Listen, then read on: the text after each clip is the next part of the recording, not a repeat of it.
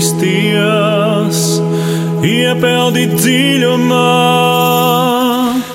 Duc in altum. Dodieties dziļumā.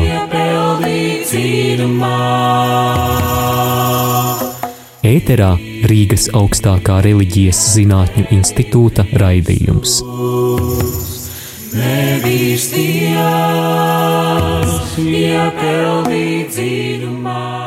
Kristus augšām cēlies. Patiesi augšām cēlies. Studijā esam mēs asociētā profesora teoloģijā Baiba Brūdere un es asociētā profesora filozofijā Māra Kijope. Mūsu šodienas raidījuma temats – Fatimas vēstījums mūsdienām. Tātad esam māja mēnesī, bet 13. māju īpašā veidā iezīmēja Fatimas simtgades svinības. Arī Latvijā daudzās draudzēs, kopienās tam ir pievērsta uzmanība jau visu šo pavasari Gulbens un Madonis draudze 13. datumā veic īpašus dievkalpojumus un arī bija īpaši vakari, kuros runāja par Fatimas vēstas nozīmību. Mieram tū komanda šai dienā aicināja uz lūkšanu nakti Aglonā, Rādio Marija Latvija pārraidīja īpašās svētās mises no Rēzeknes Aglonas diecēzes ar bīskapu Jānu Mūlu priekšgalā un Viļāns Svētā Erceņģeļa Miķeļa draudzes. Arī Ķīpsalas klostera māsas aicināja pie sevis 13. māja vakarā uz īpašu dievmātes godināšanas vakaru. Ziņas ir, ka Rīgas Marijas Magdalēnas baznīcā bija īpašais dievkalpojums un visi kopā skatījās tiešraidi no Fatimas un droši vien ir vēl daudz citas ziņas no visām vietām Latvijā. Mēs gribētu parunāt par katoļu studentu dienu. Tā šogad iekrita arī 13. maijā un līdz ar to bija kā tāds suminājums Fatimas dievmātes simtgades, Fatimas dievmātes parādīšanās simtgades svētkos. Esam ļoti pateicīgi viņa ekscelencam Jelgavas bīskapam Eduardam Paulovskim par to, ka viņš celebrēja svēto misi un uzrunāja mūsu homīlijā tādas divas galvenās domas no viņa teiktā, ko viņš atgādināja vairāk kārt, ka mums ir māte, mēs neesam bāreņi. Un otrs, kā mēs dzirdām Fatimas vēsti, kur runa par atgriešanos, nāk prātā uzreiz arī, ka varbūt jāatgriežās ir Krievijai, jo runa ir par to, ka bija jālūdzās un jāturpina lūgtos, lai notiktu Krievijas atgriešanās. Mēs piebilst, varbūt jāatgriežas arī Rietumē Eiropas valstīm, piemēram, Vācijai, Francijai, bet ekscelence Eduards jautāja, bet kā tad ir ar mums pašiem Latvijā, vai tad mums arī nav jāatgriežas? Protams, ka ir. Vēl minēšu, ka plenāru sēdē runāja Marijāņu priesteris Andris Ševels, kurš stāstīja par praviešu dāvanu, atgādināja, ka tā tiek dota, lai saprastu laika zīmes, jo te bija arī runa par maldu mācībām, kas izplatīsies visā pasaulē, un raidījuma 3. daļā mēs runāsim vēlreiz par patiesības nozīmi un par Fatimas vēstījumu, tādu pilnīgi aktuālo nozīmi mūsdienu situācijā. Mēģināsim saprast, kāda tā ir un kā mums jārīkojas. Bet interesanti, ka priesteris Andris arī tā teica, ka daudz kur jau ļeņinekļi, jeb pieminekļi Ļeņinam ir nojaukti, bet garīgie pieminekļi vēl joprojām ir, un te viņš domāja tieši uzbrukumu dzīvības dāvanai, jo padomju Krievija bija pirmā valsts pasaulē, kas savulaik atļāva abortus un sludināja brīvas attiecības. Īsi sakot, priesteris Andris runāja par to, ko nozīmē bezvainīgās sirds triumfs. Kas ir bezvainīgā sirds? Tā ir šī mūsu iekšējā stāja, kas ir šķīstībā, ticībā, tātad, kas skata Dievu, kas Dievam piešķir, iedod, atvēl pašu galveno lomu sirdī. Lūk, tā ir patiesa atgriešanās. Arī varam pieminēt ar prieku, ka māsa Ņina Skangala Začesti stāstīja par marijānisko ikonogrāfiju. Priesteris Ilmārs Tolstovs runāja par savu doktora darbu tematu, par Dievu transcendenci. Man bija iespēja piedalīties filozofijas un sociālo zinātņu sekcijā. Priecājos par to, kā Rīgas teoloģijas institūta students Dāvis Ozoliņš runāja par Dantes dievišķo komēdiju, par kuru pāvests Francisks vēl pirms žēlsirdības gada bija teicis, ka tā ir ļoti laba literatūra, lai lasītu žēlsirdības gadā. Un pēc Dāvja teiktā jau varēja saprast, kāpēc. Arī tur runāja Teoloģijas institūta students Maksims Vlasovs, mūsu pašu Rārzī pirmā kursa students Arsēnijs Haitins, kas ļoti nopietni bija pievērsies, piemēram, veģetatīvās distonijas problēmai. Mūsu absolvente Baiba Pika, kuru gadu desmitiem strādā ar neredzīgiem, vairedzīgiem bērniem, sniedza arī ļoti interesantu referātu. Tas priecēja, to varēja nosaukt tiešām par tādu īstu svinēšanu Fatimas garā, tādā vienkāršībā un sadraudzībā. Un, kā saka, arī visi tie pētījumi, kas tiek veikti, netiek veikti kaut kā pašmērķīgi, bet tiešām ar domu par darīt godu Dievam un kaut kā palīdzēt arī līdz cilvēkiem. Bet, protams, galvenā svinība vieta pasaules altārs 13. maijā bija Fatimā. Jau 12. maijā pāvests Francisks devās ceļā, un kā jau ierasts, viņš Romā Marija Maģore baznīcā lūdzās pa svētību ceļam. Lidmašīna nolaidās tātad Portugālē, Montreāla gaisa spēku bāzē, šai kapelai. Francisks dāvināja Svētā Franciska ikonu, tikās ar karavīru tuviniekiem, tikās ar Portugāles prezidentu Marcelu de Souzu, un viņam savukārt dāvināja 100-gadēju veltītu mozaīku. Un, protams, steidzās uz Fatimu. Fatimā pāvests Francisks ieradās parādīšanās kapelā 12. maijā, kur vēlējās pasniegt zelta rozi, noliekot Fatimas dievmātes statujai to pie kājām. Jau pirms tam, dažas dienas pirms tam, uzrunā portugāļu tautai, viņš bija norādījis uz šī dāvinājuma garīgo nozīmi. Pāvests Francisks bija teicis, man ir vajadzīga jūsu klātbūtne, fiziska un garīga, jo ir svarīgi, lai tā nāk no sirds, un lai varu izveidot savu ziedu buķeti, savu zelta rozi. Mazliet par to zelta rozi es paskatījos tur tā, ka faktiski jau viduslaikos 1059. gadā pāvests Leons IX bija, kā saka, nodibināja šādu izcilības zīmi, zeltā kaldinātu rozi, ko pasniedz par kalpošanu, ļoti īpašā veidā kalpošanu baznīcai. Bet Fatimā pirmo reizi zelta roze nonāca, kā to bija nosūtījis pāvests Pāvils VI 1964. gada 21. novembrī pēc Vatikāna 2. koncila 3. sesijas noslēguma.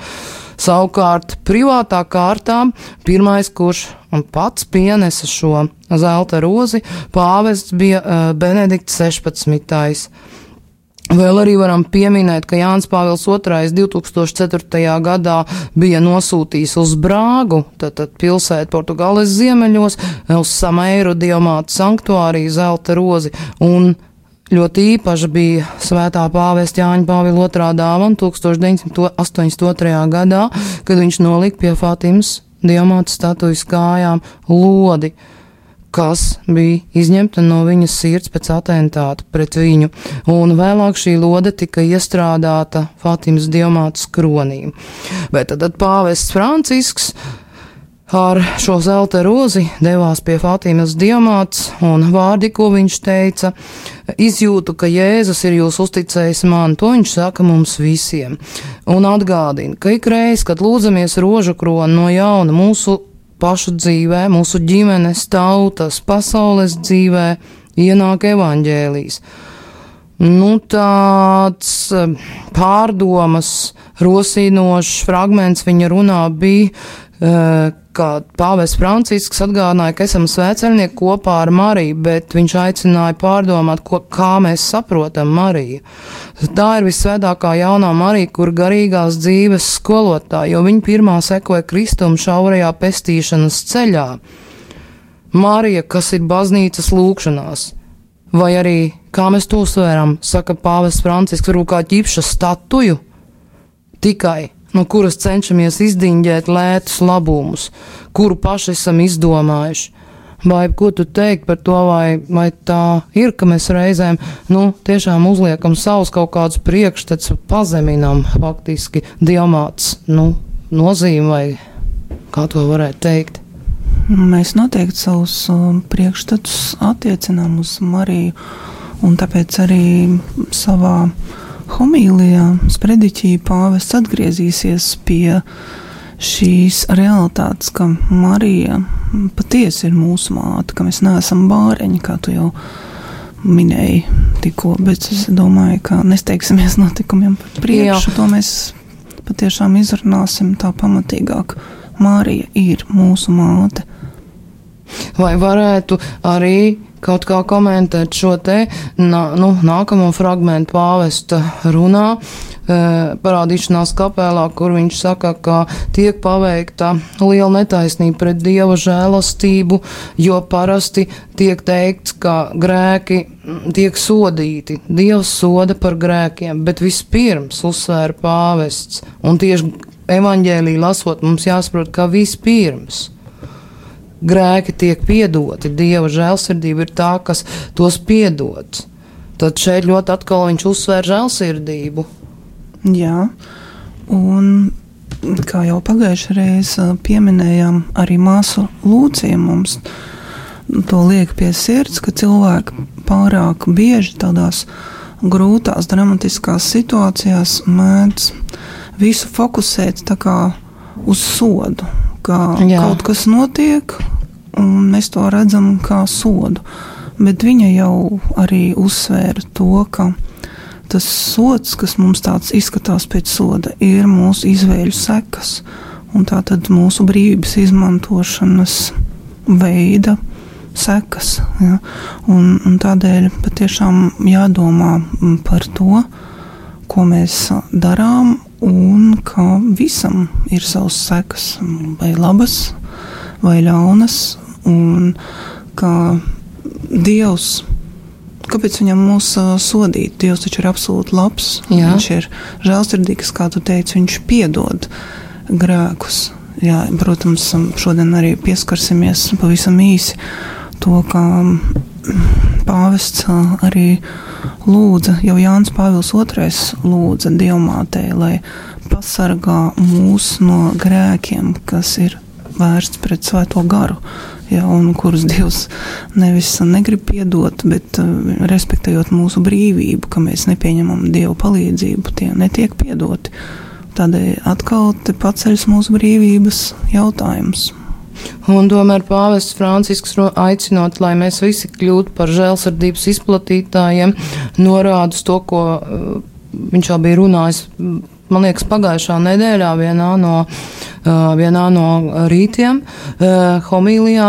Tātad pāvests runā par maiguma revolūciju, un uz kuras nozīmes, saprotams, skatoties uz visvētāko jaunā Mariju, pāvests uzsver, ka tādi tīkumi kā pazemība un maigums, tie neliecina par vājumu. Tieši otrādi, tie liecina par cilvēku spēku. Vai nav paradoksāli salikt kopā vārdus maigums un revolūcija? Es domāju, ka ne, ar to pāvests pievērš uzmanību, ka ir nepieciešama šī pāreja uz mīlestības to visdziļāko līmeni, kas, manuprāt, izpaužas tieši maigumā, kas nav tiešām vājums, jo mīlestība patiesībā ir ļoti liels spēks. Un tad, kad mīlestība izpaužas kā maigums, tas nozīmē, ka viņa tuvojas ar ļoti lielu pietāti, ka tā nesalauž neko, neuzspiež, bet piedāvā. Jo mīlestībai ir raksturīgs atstāt brīvus. Un tomēr mīlestība iet kopā ar patiesību un pazemību, kā tu teici. Un tātad maigums tuvojas mums tā, lai mēs varētu pieņemt šo mīlestības patiesību. Jā, paldies tev par šo komentāru, bet tālāk ir viena tāda grūta vieta. Pāvests Francisks tātad lūdzās šo veltīšanās lūgšanu, kas mums visiem ir jau pieejama un zināma, un pirms tam viņš, var teikt, stādīja sev priekšā Svētajai mātei, teikdams, esi sveicināta žēlsirdības māte, kas esi tērpta baltā. Šai vietā pirms 100 gadiem tu mums parādīji, atklāji Dieva žēlsirdības plānu. Bet kas ir tāda vieta, ko es lasu komentāros, kas izraisa tādu izbrīnu? Pāvests Francisks par sevi saka, es šeit stāvēdams tavā priekšā kā bīskaps, kas tērpts baltā, atceros un pieminu visus tos, kas ir bijuši tērpti baltajās kristības drēbēs, grib dzīvot kopībā ar Dievu un sasniegt mieru un veicināt mieru. Tā nesaprašana ir par šo izteikumu, kādēļ pāvests Francisks saka par sevi bīskaps, kas tērpts baltajā, jo tā ir atsauce uz Fatimas 3. noslēpumu, kas tika atklāts jubilejas gadā, 2000. gadā, kur tiešām bija šī aprakstīta vīzija par baltā tērpto bīskapu, kas bija aina par pravietojums par to moceklību, kuru vajadzēs kristiešiem izciest 20. gadsimtā. Un pāvestam arī Jānim Pāvilam II tika uzbrukts, mēs atceramies vienīgi, kā viņš teica, raudādams pie Fatimas diamātas kājām, tātad tu mani izglābi, Bet šeit pāvests Francisks runā par sevi kā bīskapu, kas ir tērpts baltajā. Kā to varētu saprast, kā tas būtu jāsaprot?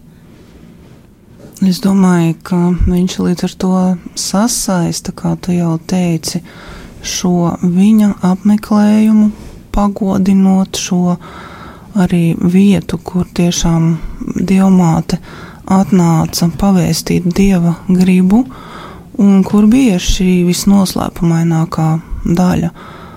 Šī vīzija, kur tomēr pasaule, attālinoties no Dieva, būtu pelnījusi, ka tās sekas, kas ir izraisītas, pilnībā nāktu pār to, ko mēs tikko pieminējam, ko cilvēks sauc par sodu. Ja? Un ka Dievmāte ir tā, kas izlūdz šo žēlsirdību, kas attālina šo seku tādu ļoti spēcīgu izpausmi. Un līdz ar to svētais Tēvs, vai, kā tu teici, bīskaps baltā, apzinās šo pēctecību, un arī, kā tu teici, ka viņš uzsvēra, ka viņš teica, man ir vajadzīga jūsu klātbūtne, fiziskā un garīgā, un tātad, ka nav pārāvuma vēsturē, ka tas bija pirms 100 gadiem, tas mūs skar tikai tā, ka tas ir viens no pestīšanas vēstures faktiem. Jā, ka mēs dzīvojam joprojām pestīšanas vēsturē, un ka mums ir ļoti svarīgi to apzināties, ka mēs visi veidojam šo pestīšanas vēsturi, un tātad tā ir tāda ļoti cieša saikne ar notikumiem, kas bija pirms 100 gadiem. Jā, un 12. māja vakarā pāvests lūdzās rožkuroni parādīšanās kapelā, kam parasti sekoja arī šoreiz milzīgi pie 800,000 sveceļnieku, tātad sveču procesija, un Fatimas diamātas statuja tiek nesta procesijā, un viņi sveic paceļot sveces, tad, kad pie dziedājumā dzied Ave, Ave, bet 13. māja rītā pāvests Francisks, kurš uzturējās Karmela diamātas namā un arī dāvināja šī nama saimniekiem, karmelītiem, tātad, gleznu ar pēdējā vakarēdienu ainu. Te viņš tikās ar Portugāles premjerministru un tad jau devās uz Rožkroņu baziliku, lai sāktos kanonizācijas mise, kurā tika kanonizēti Žasinta un Francišku, 2 no 3 mazajiem ganiņiem. Protams, visi atcerās, ka trešais ganiņš, jeb ganīte, bija māsa Lūcija, kuras arī kanonizācijas process pat labāk ir jau ievadīts un atrodas, var teikt, Romā uz rakstām galdiem, bet kur nodzīvoja ļoti ilgu mūžu, bet Žasinta un Francišku aizgāja agri un ir jaunākie jaunākie svētie, neskaitot mocekļus. Un tad otrā daļā mēs runāsim, ko tad pāvests gribēja mums pastāstīt, kas ir Fatimas vēstījums. Bet tagad palūksimies kopā ar Fatimas bazilikas kori, kurš izpilda šo dziesmu, kas ir tāda tradicionālā lūkšana dziesma, kurā viņi sauc uz Francišku un Žasintu. Esiet sveicināti, mazie gāniņi, mūsu prieks, jūsu šķīstās acis skatīja jaunavu, savu bērnu svētceļnieku gādīgo aizsargātāju, jūsu dzīvi piepildīja gandarīšana un lūkšana. Atsaucoties mātes aicinājumam, jūs praktizējāt žēlsirdību ar lielu mīlestību. Mūsu ceļinieku šai pasaulē vienmēr drošībā sargā Marija Rožkroņa karaliene zem savā apmetņa. Ar jūsu aizbildniecību, kas skatā Dievu debesīs, ko eņģeļi pielūdz, izlūdziet miera dāvanu zudušajai pasaulē, sargājiet mūsu tēva zemi, lai krusta gaismā tā vienmēr saglabā kristīgo ticību un Jēzus patiesību, un varam papildināt šo saukli, protams, tagad jau ar vārdiem, piedziedājumu saukli, svētie Franciska un Žasinta, lūdziet par mums.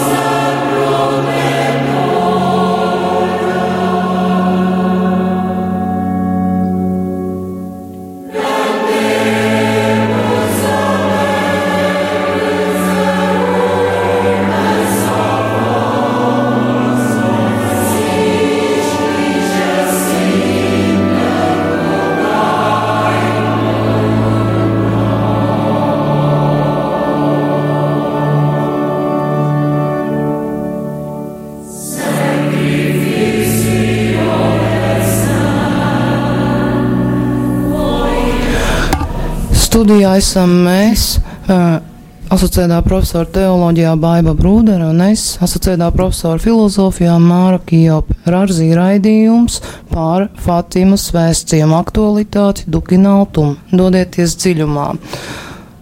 Tāruņa numuri īsiņām 266 77 272, zvaniem uz studiju 67 969 131, e-pasts studija @rml.lv.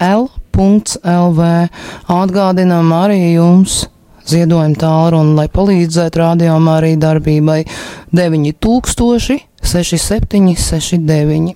Turpinām sarunu. Tātad pāvests Francisks ir Fatimā 13. maijā. Sākās Francišku un Žasintas kanonizācijas svētā mise un homīlija. Pāvesta Franciska homīlija ir tā, kurā laikam tiek dotas visas sapratnes atslēgas, kāpēc Fatimas diamāts vēstījums nav tikai vēsturisks notikums. Tu jau teici, ka tā pestīšanas vēsture turpinās, un tāpēc vien tas nav tikai vēsturisks notikums, bet otrs, protams, moments ir tas, kādēļ tad mums tas ir aktuāls šodien. Un lūk, Pāvests Francisks sāk homīliju ar atsauci uz Atklāsmes grāmatu, kur ir runa par saulē tērpto sievieti. Un arī uz Jāņa evaņģēliju Lūk tavu māti, kur pestītājs mums no krusta dod visvētāko Jaunā Mariju arī par mūsu māti. Mums ir māte. Ļoti skaista, kā toreiz pirms 100 gadiem viens otram teica bērni vizionāri. Vakarā, kad Žasinta atnāca mājās un izstāstīja savai mammai par redzēto, viņa teica, cik skaista ir šī debesu māte. Viņi bija redzējuši debesu māti. Jā, tad, kā mēs jau iepriekš runājām, pāvests vēlējās ļoti izcelt šo realitāti, ka Marija, kā mēs ikdienas valodā teiktu, pa īstam ir mūsu māte. Tā nav nekāda metafora, tā nav nekāda vienkārši skaista teorija. Bet tādēļ viņš arī sāka ar šo saikni par saulē tērpto sievieti, kas dzemdēs dēlu, un tad ar šo fragmentu, ka Jēzus pie krusta, atdodams par mums savu dzīvību, novēlēja mums savu māti, kas bija dzemdējusi viņu, un kas ir arī Dieva žēlstības māte, un tātad viņa aicina mūs, lai mēs sekojam Kristum, un tad viņa palīdz mums piedzimt Kristumu mūsos. Un tātad tas ir aicinājums uzņemt Mariju katram no mums savā dzīvē. Un Marija, ko viņa vēlas mums palīdzēt pieņemt Kristu mūsu dzīvē. Ja, tad Marija norāda mums vienmēr uz Kristu, un viņam arī savā dzīvē piedzīvoja nevienu brīdi, kad Dieva griba bija tik ļoti noslēpumātīta, ka bija grūti. Un tāpēc arī mums visi tie brīži, kad mēs piedzīvojam neizpratni par to, kas notiek, kaut ko ļoti noslēpumainu, Marija ir šeit, lai vestu mūs uz priekšu, lai sniegtu mums šo gaismu, kādēļ arī akcents tālāk būs uz to, ka Marija dod mums gaismu. Interesanti, ka parādīšanās reizēs, kas notika 1917. gadā, protams, par tām kļuva aizvien vairāk un vairāk zināms visapkārt Portugālē, un nāca aizvien vairāk svētceļnieku, kuri pavadīja šīs parādīšanās reizes kopā ar vizionāriem. Taču, kad viņi centās saredzēt Mariju, viņiem tas neizdevās. Jā, un šajā brīdī pāvests sprediķī tā nemanām ļoti smalkjūtīgi, bet ar tādu ārkārtīgi smalku humoru pasaka, nevis tā smejoties, bet ļoti līdzeni. Ja? Visvētākā Jaunā Marija, Dieva māte, neatnāca šeit pie mums, lai mēs uz viņu skatītos, jo mums tam būs visa mūžība. Ja, protams, mēs nonāksim debesīs. Ja? Tāda ļoti smalka humora un ironijas mazliet tāda pieskaņa, varbūt negluži ironijas, bet tāds atgādinājums, brīdinājums, ka no mums pašiem ir atkarīgs, lai mēs nonāksim debesīs un visu mūžību skatīsim Mariju. No kā tas atkarīgs? Tā tad atkal no mūsu izvēlēm, no mūsu ikdienas izvēlēm, kuras taču kopā arī tad veido mūsu mūžību, un kuras kopā veido vēl daudz vairāk. Tās veido kristietības vēsturi patiesībā. Kristietības vēsture nav tā, kas kaut kur tālumā veidojas bez mums. Mēs esam kristieši, un mēs visi veidojam šo vēsturi. Ir jāatzīst, protams, mēs nevaram ignorēt to, ko Diamāts vēstījumā Fatimā mēs tomēr uzņemam ar tādām zināmām trīsām, Dievmāte mūs brīdina par risku un briesmām nonākt ēlē. Bet šeit mēs atgādināsim nevis par 17. gadu, bet par mūsdienām. Ja? Tātad nonākt ēlē, uz turieni ved tāda dzīve, kādu bieži vien mums piedāvā un uzspiež. Tā ir dzīve bez Dieva, un mēs neprātā savā mēdzam piekrist ar savām izvēlēm tam, it kā tā būtu dota dzīve, bet viņa nav dota. Viņa jebkuru brīdi, tā nav Dieva dota dzīve. Mums ir citāda dzīve dota, kur mēs varam dzīvot un mainīt to, kas apkārt ir, vai kā uz to skatīties. Jā, tātad šis uzsvars bija uz dzīvi bez Dieva, un varbūt mēs pirmajā brīdī varētu teikt, nu jā, tas taču uz mums vispār neatiecas. Mēs taču ticam, mēs dzīvojam ar Dievu, mēs vēlamies tieši to, bet ielūkojoties dziļāk, mums vajadzētu skatīties un domāt, vai mēs jau pilnīgi visus savus dzīves brīžus izdzīvojam tā, vai nav kāda joma vēl mūsu dzīvē, kur mēs tomēr vēl neesam gatavi ielaist Dievu, un tātad būt mums uzmanīgiem. Un tad pārdomāt, kādu vietu tad mēs atvēlam Dievam savā dzīvē, vai tā tiešām ir pirmā vieta, kas vienīgā pienākas viņam, vai tā nav kāda otrā vai trešā, vai šādi tad mēs nedzīvojam vienkārši kā ir iznācis tajā mirklī, ja, bez bremzēm, ļaujoties savām emocijām, un tad tas ir brīdinājums nebūt viegliprātīgiem, sekojot bez domāšanas citu piedāvājumiem, kas ir ārkārtīgi daudz katru dienu. Jā, protams. Un tātad domāt, vai mēs neesam pārāk viegli ietekmējami, vai mēs neesam bez saknēm, dažreiz bez galvas, bez paliekušām vērtībām. Un tāpēc mums jābūt gataviem stingri turēties pie tādiem atskaites punktiem, kas nav pārējoši, kas ir dziļi mūsos, varētu teikt, mūsu sirdī, tai bibliskajā nozīmē, ka mēs sirdī pieņemam lēmumus un ka mums ir jāpieņem tie kopā ar Dievu, kopā ar Svēto garu, kas mums ik brīdi vēlas palīdzēt. Man šķiet par kaut ko līdzīgu arī runās māsa Lūcija, ka viņa atcerās, ka visi 3 ganiņi atradās Dieva gaismā. Dieva gaismā, kas staroja no jaunavas Marijas, apņemti tajā gaismā, kā tādā mētelī, kas nāk no šīs Dieva gaismas. Kā? Jā, un šeit atkal mēs redzam saikni ar to brīdi, kad Jānis Pāvils II veltīja pasauli Marijas bezvainīgai sirdī, jo viņš tieši runāja ar šādiem vārdiem, lai tava bezvainīgā sirds parāda visiem cerības gaismu. Un tātad šeit atkal ir atgādinājums par šo Dieva gaismu, kas staro no jaunavas Marijas, un tāpēc arī pāvests minēja, ka daudzie svētceļnieki, kas ir atnākuši vai ieradušies, atbraukuši uz Fatimu, izjūt šo gaismu kā gaismas mēteli, kas viņus apņem, apsedz, un to mēs izjūtam ne tikai Fatimā, jo tas būtu atkal tāds netaisnīgi, ja mēs nevaram aizbraukt uz Fatimu, bet pāvests saka, visur un visus pasaulē, kad mēs patveramies pie Marijas, lūdzot viņai, lai viņa mums rāda Jēzu.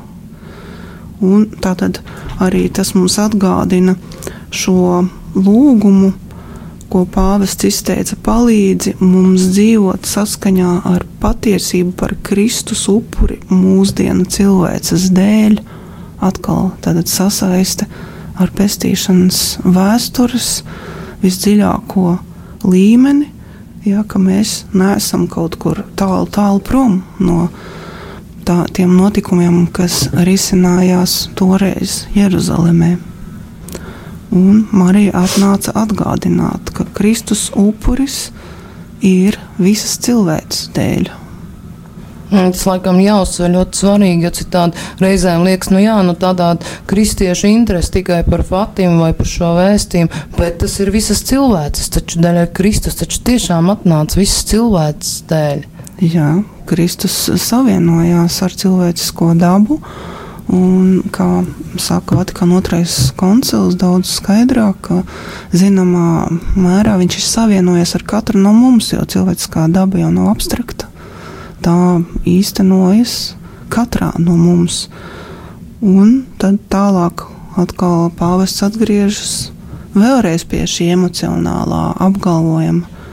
Dārgie svēceļnieki, mums ir māte, un viņš vēlreiz uzsver, mums ir māte, un aicina mūs ne tikai pieķerties viņai kā bērniem, bet burtiski varētu teikt, tas darbības vārds iekrambēties viņai pie rokas kā bērniem un dzīvot no cerības, kas balstās uz Jēzu, ja, jo tieši Jēzus Kristus dēļ un vienīgi no viņa mēs saņemam pārpilnībā visas žēlstības, un tas ir tik būtiski. Tātad turēties pie rokas Marijai. Un tad nāk ļoti atkal tādi spēcīgi vārdi, atgādinājums, ka Jēzus taču pilnībā bija pieņēmis cilvēcību, piedzimstot no jaunavas Marijas. Un viņš nekad no šīs cilvēcības nešķirsies, un tāpēc mums savu cerību jāieliek šai cilvēcībā, kas ir atjaunotā cilvēcība, kā ankuru. Un tad mēs varam labāk varbūt izprast šo likumsakarību. Tātad Kristus ienāca mūsu cilvēcībā, kas ir grēka skarta. Tātad viņš pazemojās līdz šim līmenim, ka viņš pieņēma cilvēka dabu, kas ir grēka skarta, viņš to atpestīja, viņš to atjaunoja, un tagad viņš aicina mūs atkal ieiet šai atjaunotajā cilvēcībā, turēties pie šīs atjaunotās cilvēcības, tātad arī mācīties, līdzināties viņam. Un kā pāvests lieto šo salīdzinājumu ar ankuru, ka mums ieankurojas šajā cilvēcībā, atjaunotajā, un tad šī cerība būs visas mūsu dzīves, pat nezinu, kā labāk latviski pateikt, pacēlājs, vai kā vēl varētu teikt. Augšup virzītāja. Jā, tātad tā, kas ļaus mums virzīties augšup. Un šai cerībai mūs jābalsta vienmēr. Un tad arī pāvests uzsver spēku, šīs cerības spēku. Stipri šai cerībā mēs tā esam pulcējušies pateikties par neskaitāmām žēlstībām, kas mums dotas par šiem 100 gadiem.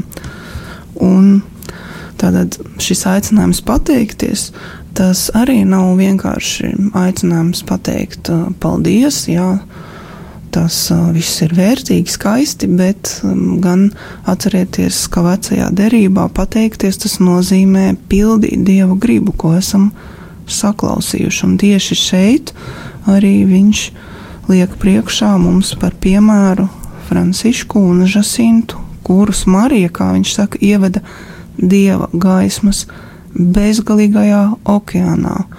Un viņš vērš mūsu uzmanību uz to, ka tieši no turienes viņam nāca spēks panest grūtības, panest ciešanas, tātad, ka arī mums būs spēks panest visas grūtības un visas ciešanas, pieņemot šo Dieva gaismas mīlošo bezgalīgo okeānu.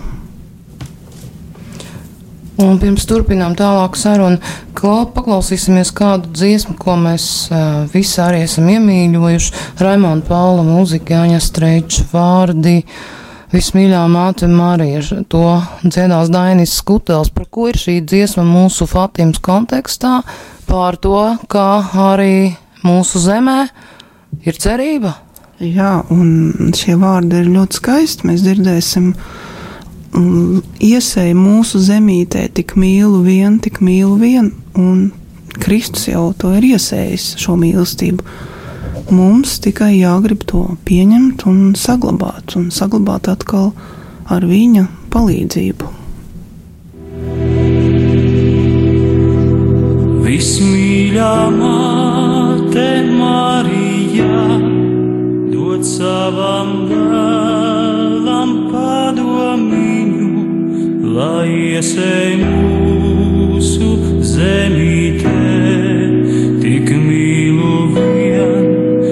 mīlu vien, to mīlu, kas no zemes cels, mūs viņa paradīzes dārzos, kur tumsas naida baiļu nav. Tik mīla vien.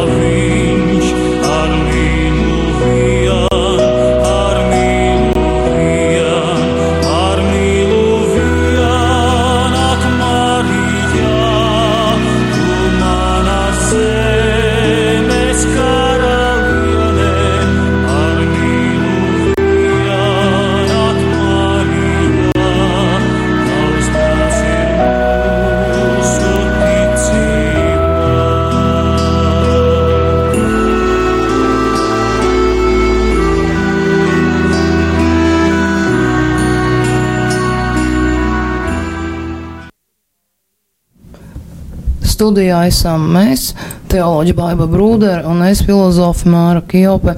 Mēs runājam par Fatīmas vēstījumu, vienreizējo nepārspējamo nozīmi visai cilvēcei un mūsdienās, jo pestīšanas vēsture turpinās.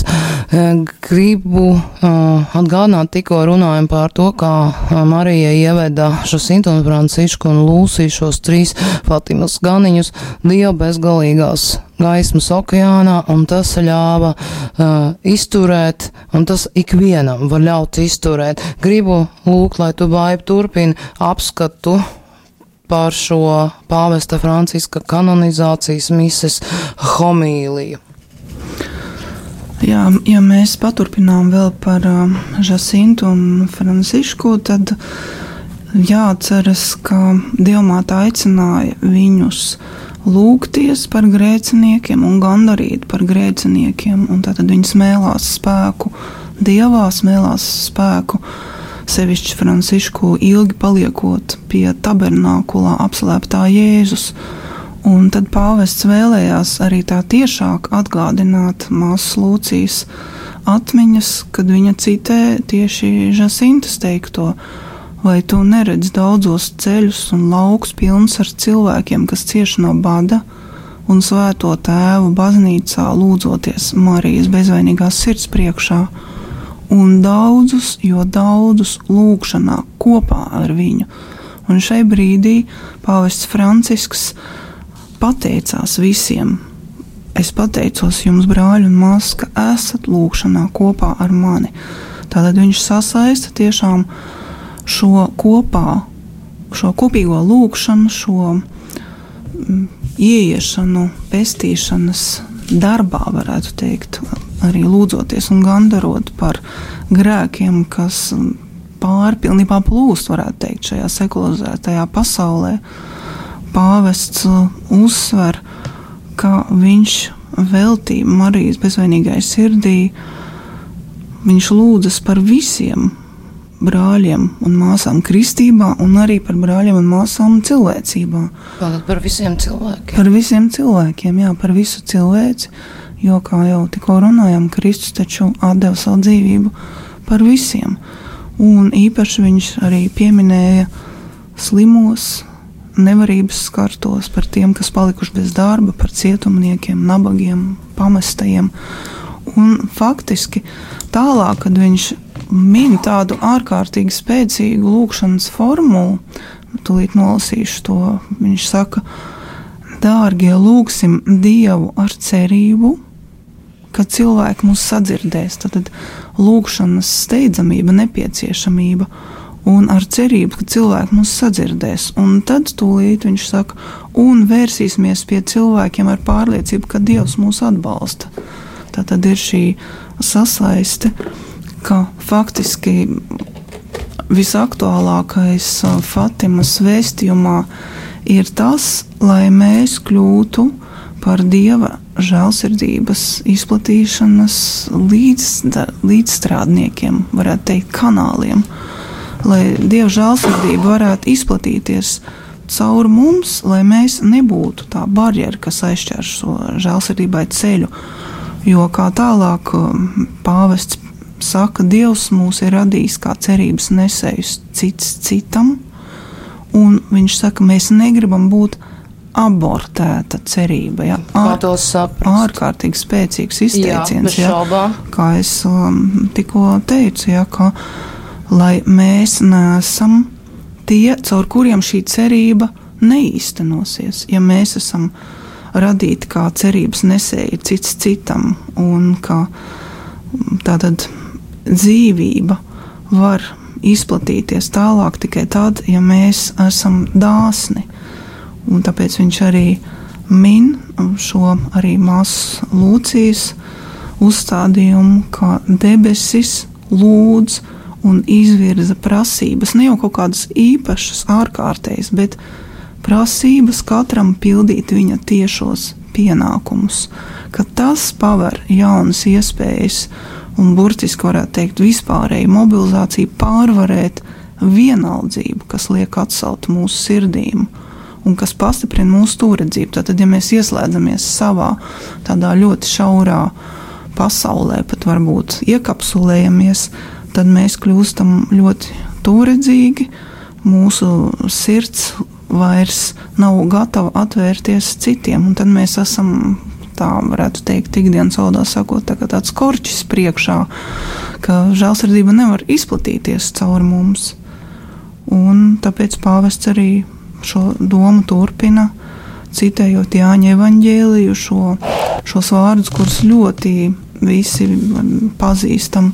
Ja kviešu grauds nekrīt zemē un nemirst, tas paliek viens, ja tas nevar nest augļus. Bet ja tas mirst, tad nes daudz augļu. Un tad viņš saka, to mums teica mūsu kungs, kas vienmēr iet mums pa priekšējā. Jo, protams, tas ir ļoti grūti, bet lai mēs atceramies, ka kungs iet kopā ar mums un viņš mums iet pa priekšu. Un kad sastopam kādu krustu, saka pāvests, tad viņš to jau sastapis un nesis kā pirmais. Un tad tā kā kulminācija seko viņa vārdi tādējādi, ne jau mēs uzkāpjam krustā, lai atrastu Jēzu, bet gan tas ir viņš, kas sevi pazemināja, pazemojās līdz krusta pieņemšanai, lai atrastu mūs un lai mūsos uzvarētu ļaunuma tumsu un vestu mūs pie gaismas. Tātad mums jāatceras, ka tā nav, ka mūsos nemaz vairs nav ļaunuma, jo pirmgrēka sekas ir tās, ka mums ir noslēdz uz ļaunu visiem, bet žēlstības spēkā mēs atkal pārveidojamies Dieva spēkā, Dieva mīlestībā un spējam arvien stabilāk dot tikai labo, bet tas ir Dieva žēlstības spēkā. Un tātad Dievs svētais gars nemitīgi mums dāvā šo spēku. Un tad homīlija pāvests noslēdz ar šiem vārdiem, ka Marijas aizgādībā mēs pasaulē esam rītausmas sargi. Ja, ka arī mums jāpalīdz baznīcai pildīt savu misiju, lai tā būtu atvērta, lai tā pieņemtu citus, lai tā ir brīva, uzticīga, varbūt nabadzīga līdzekļos, bet bagāta ar mīlestību. Tad notiek šī cīņa starp tumsu un gaismu, bet šī žēlsirdīgās mīlestības bagātība uzvar visus šķēršļus. Un tas ir tas novēlējums, ko mēs arī lūksimies lūkšanā. Bet nedaudz pirms tam vēl kādu minūti es vēlētos, lai tu padalies ar savu pieredzi, ko ieguvu lasot vienu no jaunākajiem slavenā kardināla, šobrīd slavenā un ļoti uzklausītā un ļoti patiesīgā kardināla Roberta Sarā grāmatām.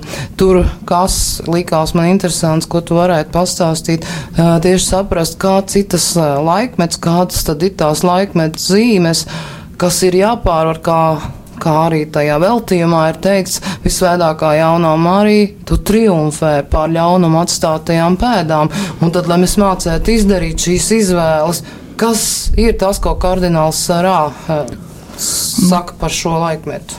Kardināls Sarā atgādina, ka šis, var teikt, sekularizētās pasaules laikmets mums piedāvā arvien jaunas ateisma un agnosticisma formas, un ka šīs formas nav tikai intelektuāls strupceļš cilvēkam, ka notiek dziļas morāles pārmaiņas vai transformācijas, kā viņš saka, ko pieredz mūsu sabiedrība. Un šīs morālās transformācijas lielākā mērā ir eksistenciāls drauds, nevis tikai morāls. Un tas attiecas nevien uz kristietību, bet gan uz visu cilvēku civilizāciju, jo kas notiek? Kardināls Sarā, kas ir dievišķā kulta un sakramentārās disciplīnas kongregācijas galva, ja, tad viņa postens ir ļoti augsts, un viņš izšķir šo vājo punktu mūsu laikmatā, ka vispirms no cilvēka dzīves pazūd Dievs, un pēc tam cilvēks pamazām kļūst sev par Dievu. Jā, protams, loģiski. Un kā šodien varenās un bagātās zemēs Dieva eklipse noved cilvēku pie praktiskā materiālisma, pie nesakārtotas vai pārspīlētas patērēšanas un viltus morāles normu radīšanas, tieši radīšanas, ka cilvēks pats rada šīs viltus normas. Un tad viņš saka, materiālie labumi un tūlītēja vēlmju apmierināšana kļūst par vienīgo dzīves jēgu. Lūk, kādēļ Fatimas vēstījums ir tik steidzams, ja, ka tad māsa Lūcija arī rakstīja, un pēc tam Jānis Pāvils II, ieklausoties šajos vārdos, kuros izskan Dievmātes, šīs varētu teikt gaismas atgādinājums, ko Dievs mums sniedz, ļauj, lai pasaules vēsturē vēlreiz atklājas izlīdzināšanās bezgalīgais glābšanas spēks, tad žēlsirdīgās mīlestības spēks, lai tas aptur ļaunumu, lai tas pārveido cilvēku apziņu, un lai tava bezvainīgā Marijas sirds parāda visiem cerības gaismu. Un tātad, lai mēs pamanītu, ka jaunais uzstādījums ir nevis, varētu teikt, tā izskaust Dievu no mūsu dzīves, jo Kristus un Dievs Tēvs jau vispār vairs nav pazīti, tāpēc pret viņam nav jācīnās. Bet jaunais uzstādījums ir vispār aizmirst par debesīm, lai cilvēks būtu pilnīgi autonoms. Ja? Šādā veidā tiek izprast brīvību. Un tad iznāk tā, ka ļaunais vēlas izravēt Dieva līdzību no cilvēka sirds, ja? Un noslāpēt viņu tā, lai nevis būtu kaut kā viņa jāizravē īpaši, bet ka cilvēks pats nonāk pie tā, ka viņš atteiksies no tā. Dievs mani neinteresē, man nav vajadzīgs Dievs, ja kā Jānis Pāvils II rakstīja, ka daudz mūsu laika biedri dzīvotāji kā Dieva nebūtu. Un tādēļ Fatimā šis aicinājums gandarīt, lūgties par grēciniekiem un visiem strādāt šajā pasaules pestīšanas darbā. Tas ir patiešām ļoti nopietnas darbs, un lūgšana ir ārkārtīgi svarīga un gandarīšana par šiem grēkiem, kas arvien vairāk pārpludina mūsu sekularizēto pasauli. Jā, tagad ir laiks nobeigumu lūgšanai, un visi kopā piedalīsimies šai lūgšanā ar sirdi.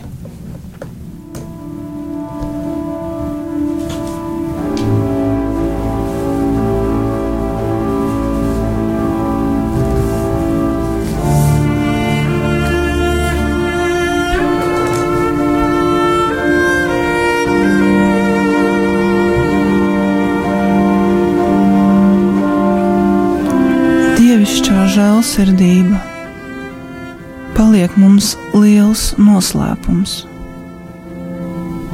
Mēs to nesaprotam. Tā mūs pārsniedz visas mūsu kategorijas. Lai mūsu skatiens uz šo žēlsirdību ir vienkāršs, paļāvīgs, apmierināts. Tai mums jāpiepilda ar prieku. Un mums jāatveras tai. Lai Dievs varētu mūs pārpludināt ar savu žēlsirdību, kad vien Viņš to vēlas. Jo Viņš mūs mīl par velti. Viņš var mūs piepildīt aiz tīras žēlsirdības, bezgalīgas žēlsirdības. Un mūsu žēlsirdība, tai jāizpaužas lūgšanā par tiem, kam tas vajadzīgs. Par tiem, kas cieš, kas piedzīvo visa veida postu. Mums jāizkopī savu garīgā izjūta, jādara tā smalkāka, lai Svētais Gars var darboties caur mums. Dvēseles ir postā, tās gaida uz mūsu lūgšanu. Lūksimies, lai žēlsirdība izplatās. Kad Dievam vajadzēs žēlsirdības kanālus, mēs būsim šeit, lai žēlsirdība var izplatīties. Tik daudz dvēseli ir postā, tās gaida uz mūsu lūgšanu. Ļausim žēlsirdībai izplatīties. Āmen.